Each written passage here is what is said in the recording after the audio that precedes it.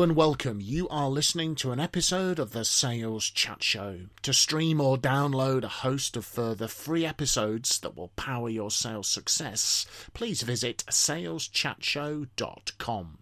We really hope that you enjoy and benefit from this episode.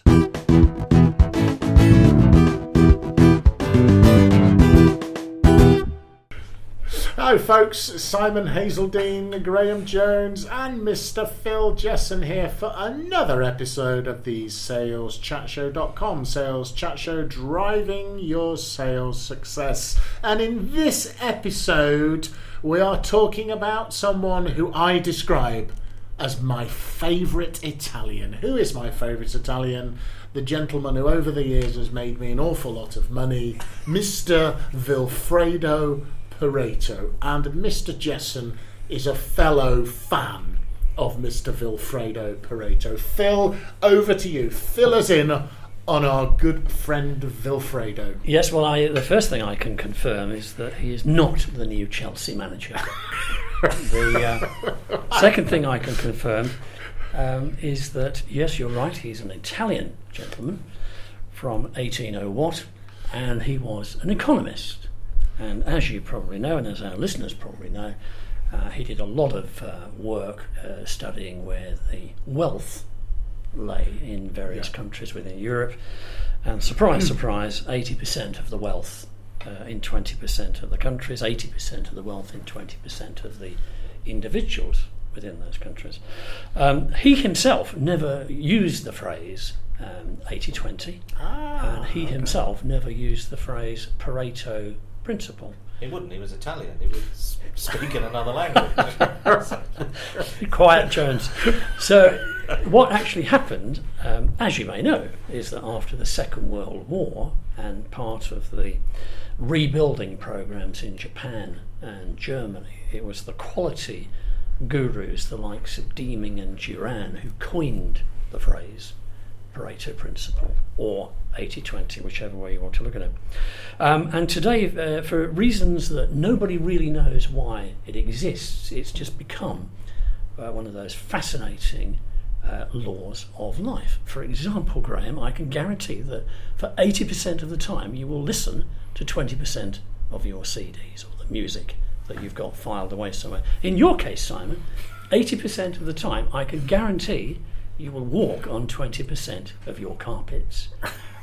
That, incidentally, is a statistic that prompted the growth of the carpet tile industry, as you may know. So, that's really a potted history on the background, but the big issue that our listeners will want to hear about is not my ramblings about Mr. Pareto and how he rose to fame, but in the world today of sales and sales management, where does that Pareto principle apply? Where should it apply? Does it matter? I think that's the point that we really need to be convincing our listeners about. So who has any comments they'd like to make about where we could or should see evidence of that principle in sales today? I suppose I ought to back up why he's my favourite Italian. I mean, since I was introduced to the concept by a very good sales manager as a very young salesperson, and I remember this sort of flash of sort of eureka moment where he sort of was saying, so who are your most important customers and where is most of your business coming from? And I think it's this one. He said, okay, where's most of your margin coming from? And getting you to think about and working out actually that you only actually have to cover a relatively small number of customers well in order to get the majority of the results you want as a salesperson. So I suppose he wasn't advising me to be lazy, he was advising me to be smart and working out who your absolute big most important customers are, as I was guided by him. Find out who your most important ones are, where most of your profit comes from, and look after them really well. They are your retention targets. My experience on that is that companies, salespeople, sales managers don't do that. No, they don't. They know where the turnover comes from, but they don't actually know where 80% of the margin comes from. I think that's a very simple but very important point that you've made there. Because there could be a lot of revenue and a very low margin. They're not in. And then he said to me, And where our customers, where we have a low percentage of their share of wallet, but they're the other way around. There are your competitors, 20% customers delivering the 80%. He said they're your obvious attack customers, and then spend your time there. So I thought it was a really, and ever since then, I was just lucky to have that imprinted into me almost. And when I became a sales manager myself, you do the same thing with your sales team. Who's making most of the sales? Why are they making most of the sales? Who's actually very busy but not being very successful? Why? Territory management, territory planning, key account management, selling into large retail chains, one particular stock keeping unit, 87% of margin. You just have to get your forecast right on that one item, and you're pretty much home and dry. I think people know it, but there's a difference between knowing it and everyone says, yeah, 80-20, but do they do it? No. Do they dig? And no, I think is the answer normally. I think what they probably do know is that 80% of their hassle comes from 20% of their customers. Yes. And so it's those negative things that they probably see more, because they're getting people asking awkward questions, they're getting people making demands that are unnecessary, and who are those 20% of people causing you the hassle? Are those people actually the people giving you the most money? Because it might be a different 20%. Yeah. And so are your top margin earners in that 20% of hassle people as well? Yeah. So you need to work that out, really, don't you? I mean, a high maintenance, low margin customer might not be profitable at all. Quite. And also, your salesperson is spending half a day a week looking after a really high maintenance client. That's half a day a week they're not spending on prospecting higher value clients. Now, that's a tough call and a brave call for most organisations to make, is to sack a client. Yeah. But it might be the thing they absolutely have to do. Yeah. A couple of other areas then, I think, where the 80-20 principle applies. Many of our listeners and our good selves will from time to time draw up the good old things to do list. And I think if Mr. Pareto was here today, he would say, 20% of the items on that things to do list will make 80% of the difference. Yeah. So get out the highlight pen and decide at the front of the day, 8 o'clock or whatever, which are the 20% of the items that are actually going to make a significant difference, rather than, and we've covered this before in a previous episode, rather than just going through the list, or even worse than that, just going for the easy items on the list. One way of looking at that differently is a technique that some people use, which is to not write a to-do list at all, but to write a list of not to do. Yes. And so what you do is you write all the things that you do not have to do today. And then immediately you've eliminated them from your brain. You've kind of said, okay, I don't need to do that today, forget it. I don't need to do that today, forget it. Which leaves you with your 20% of things that you do have to do. So you've kind of eliminated that 80% already by writing down what not to do. Yeah. And that gets in your brain, I can forget all of those, which means everything's left, which will be the 20%. They're the things you need to get on with. The great American speaker Brian Tracy, I remember listening to some of his, and one of the questions he used to say is that you should ask is, what is the most important use of my time right now? Which is the point about what's the useful, absolute must-do activity. And sometimes you do get seduced. I'm very busy because I've got 15 things on my list. Well, if the 80-20 principle holds true, it's only really going to be the top 2 or 3 that are going to be worth doing anyway. And as sales managers, as sales leaders in the business, listeners, please, by your own behaviour, don't drive your salespeople to be very busy at the thin end of their activity. Yeah. Because some reports should be just killed off. You only need to measure, again, what are the key sales metrics you need your people to do and to measure, and make sure they're focused. Lead and lag indicators, lag being the sales they get. What are the most important lead indicators? There's a 20% of sales activity delivers the results. Nothing must get in the way of that. If it's prospecting or whatever it is, nothing must be allowed to get in the way of that. And sales managers and sales directors, sometimes you're going to have to take a brave decision to let your people not do something. Prioritisation is not about what you're going to do in the order. Sometimes it's about what you're, to Graham's point, Graham's not point, going wasn't to it? do. Yeah. Looking at unnecessary data, I think, is a real 80% of stuff that people do that is unnecessary.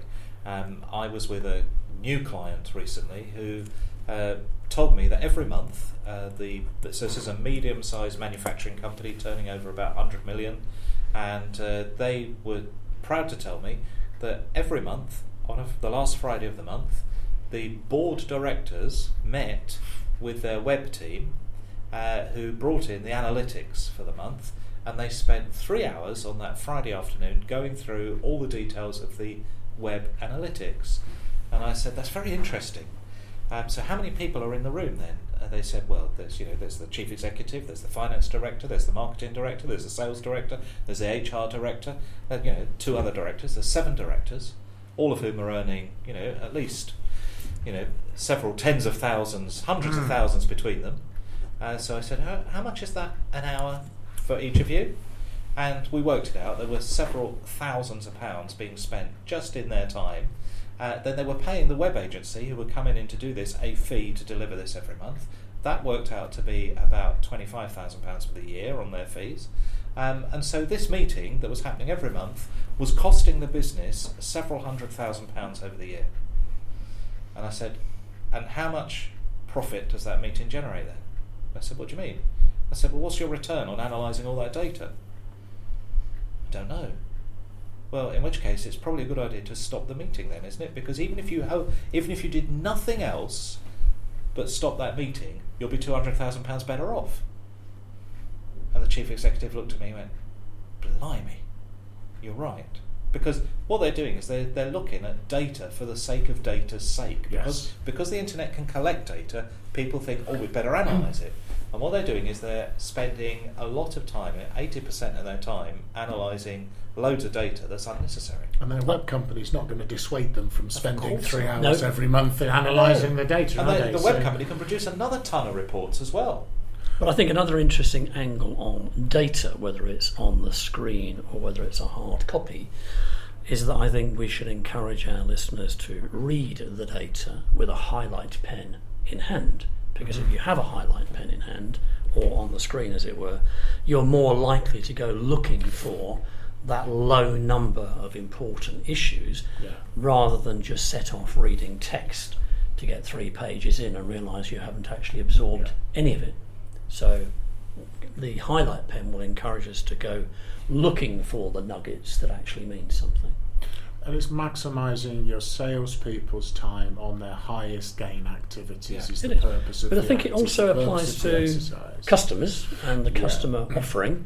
I think it would be fair to say that 80% of the value that customers receive comes from 20% of what they're sold, in a sense. So do we really know which part of our product or service offering is creating the most value?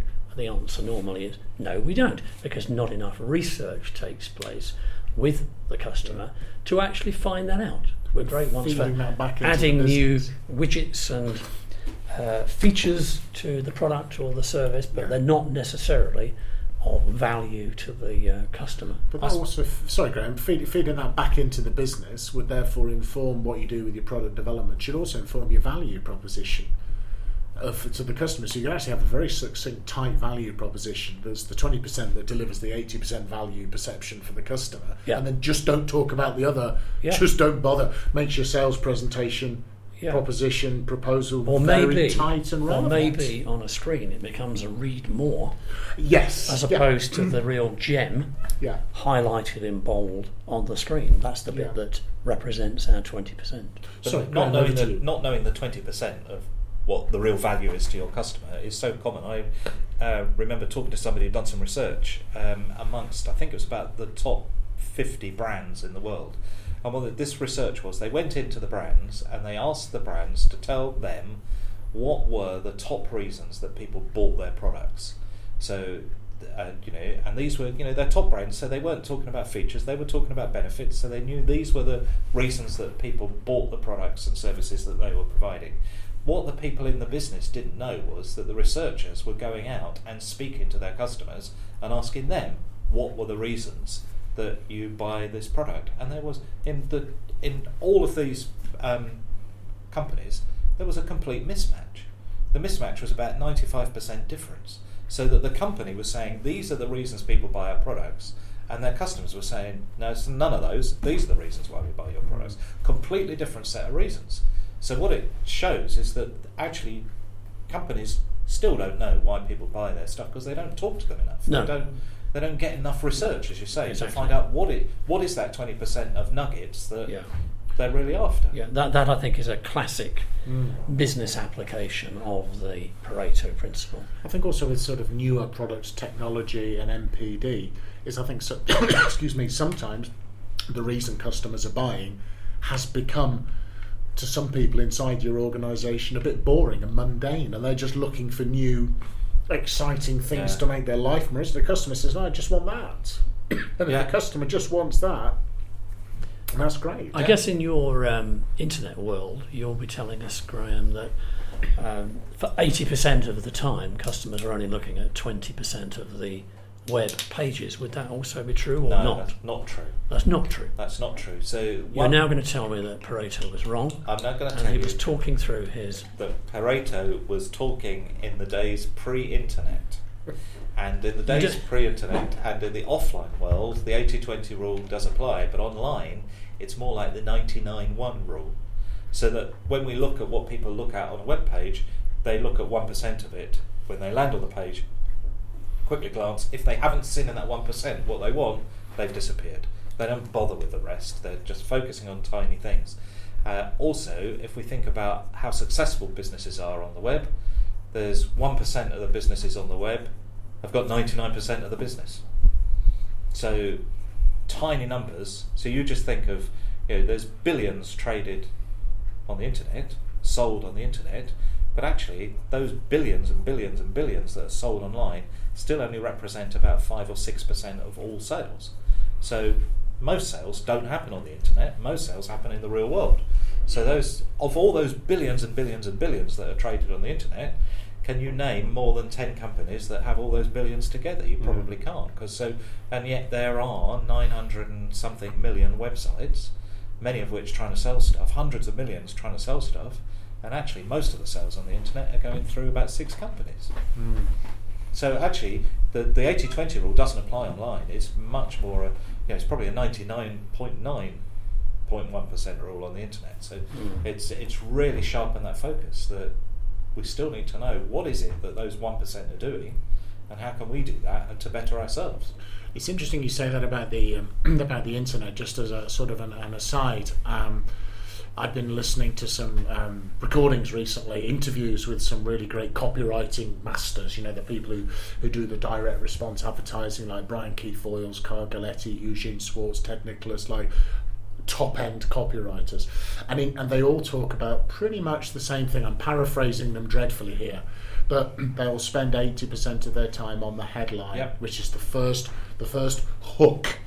And Brian Keith Voiles talks about writing 200 headlines in order to select the one headline. He understands that if they don't read the headline, they don't read the opening body copy paragraph, they don't read the subheadings, and they don't go in. So it's the classic, these guys understand the Pareto principle there, and that would have a lot of applications to online marketing, online sales, email subject lines, for example, that you need to think about what you say to get the customer to even look at the email. If you look at those sort of national newspapers, so you look at a tabloid newspaper will usually employ a couple of people whose sole job is to write the front page headline, because even today, with newspaper sales falling, but even today, that front page headline is responsible for about 10 to 15% difference in sales, because people come into the newsagent in the morning and they look at the headlines and they grab the headline that attracts them. And so that headline is really important in differentiating your sales each day. And when you're selling millions of newspapers, that's millions of revenue that you're dealing with. And so they'll pay 2 highly paid journalists whose sole job all day is to come up with hundreds and hundreds and hundreds of ideas for that front page headline, which might only be 3 words. And you've paid 2 people probably £100,000 each salary to sit there and come up with 3 words. The person who's written the 400 words beneath it is paid less than half of one of their salaries. And yet it's worthwhile paying those 2 journalists to bounce ideas off each other and come up with those 3 words, because that can make the difference in millions of pounds worth of sales. So that's a perfect analogy, really. So that's a 10 to 15% sales increase or decrease. If you get the one thing right, that's kind of like in the newspaper world, is the newspaper 20%. Yeah. If you get that activity right, the 80% is, you get the results, don't you, from it, if you like. So they're making sure every day, the newspaper, they don't say, where's the headline? I'm too busy. I'm doing lots of this other stuff. Yeah. They understand their Pareto principle, don't they? The problem in the sales world, of course, is that people, generally speaking, are far too busy to identify exactly what it is that is that 1%, as you say. They're dashing around doing umpteen calls a day rather than actually taking the time to switch the engine off, get a cup of tea, and just reflect on the low number of high impact items that actually matter. It was very interesting. I mentioned previously having worked for a really great guy who very sadly passed away last week. And I remember when I first started working for him, I moved from being a sort of a sales representative to a sort of an account manager, key account manager. And for a one-to-one, he sat down with me. I'd been with him for about a month. We sat down and he went through my diary. He said, so what are you doing next month? And I'd come out of sales rep mode, do lots of calls. So I showed him what I was doing, and he said, wow, you're very busy. I said, oh, I am, Philip, very busy. He said, Simon, I'm just very interested. He said, when are you going to be doing any thinking? And this was an alien concept that I might not be driving around now. I might actually now need to stop and think. And I think it's Tim Galway, the guy who wrote the book The Inner Game of Golf, The Inner Game of Work, The Inner Game of Skiing, a coaching guy, who talked about the concept of stop, S-T-O-P, and he used the analogy of a valley, and you're in the bottom of a valley fighting a battle, the Battle of Warwick in 1742, which is where we are today. I've just made that battle up, by the way, folks. Don't go looking for it on Google. By the way, we're not in 1742 either. No, neither are you. Time-travelling sales chat show, Doctor Who in the TARDIS. We are in Simon's world. I live in my own little world. If you're in the bottom of a valley fighting a battle, the focus of your attention is on day-to-day, and that's like emails, phone calls from customers, too much work to do. And he talks about going up the valley side, which means step back, think, organise, proceed. So you need to step back, think about what your 80-20 is, and then organise your activities in line, and then go back down into the battle in a better way to fight it, which is, I think, is a great illustration from Tim. So, any more tips and advice for our listeners on this issue, where a low number of high impact items is really what we're suggesting? Just don't get caught up in the thick of thin things, I think is the expression I heard one time. It's back to Graham's stop doing list. Yeah, that's what's your stop doing list, or do a lot less of list. Yeah, do less of. But your thinking time. I mean, I've got some students now that are due to give me an assignment in 6 weeks' time, and I've told them, I don't want you to write anything on this for another 4 weeks. And they go, but we've got 6 weeks to do the assignment. I said, yeah, the 4 weeks is thinking about it, planning it, organise it in your mind, think about what you're going to say, read stuff, get stuff in your head so you work out the point you want to make in your assignment, and then it's easy to write. And it's the same if you're making sales calls. If you sit outside thinking, these are the 100 things that I can talk to this customer about, so I go in and just rattle them off. Actually, if you sit outside for 10 minutes and spend most of that 10 minutes thinking about the 5 things that customer really needs to know, and focus on that and forget the rest, you're more likely to get the sale. Focus on that 20% of stuff that customer's really interested in. Forget the other 80% of stuff you could tell them. It's not relevant. So, bearing in mind we've been rambling on for some time now, what advice would you give our listeners on what they should now do, Graham?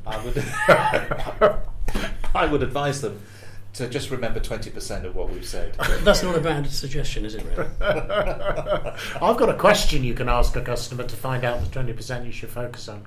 Find out the customer's buying criteria. Mr. or Mrs. Customer, when you are considering a new supplier, what is most important to you? And then shut up and listen to what they say. They'll usually tell you their top buying criteria. Just focus on those, and you won't be in a bad place. I bet that's got to be the best thing anyone said in this whole session, folks. So I'd concentrate on that as your 20%. So we will be. What did we say jokingly before? We're going to record another 100 sessions on the Pareto principle, but you only need to listen to 20 of them. Was that absolutely? Something? Yeah. That's it. I wonder why we don't just record the 20 then. But anyway, that's just a thought for another time. So thank you, folks. I hope this has been a useful investment of your time, and will deliver the return you're looking for. So thank you for listening to this episode from the saleschatshow.com. It's been Simon Hazeldine here with Phil Jesson and Graham Jones. Thanks for listening. Good luck and good selling.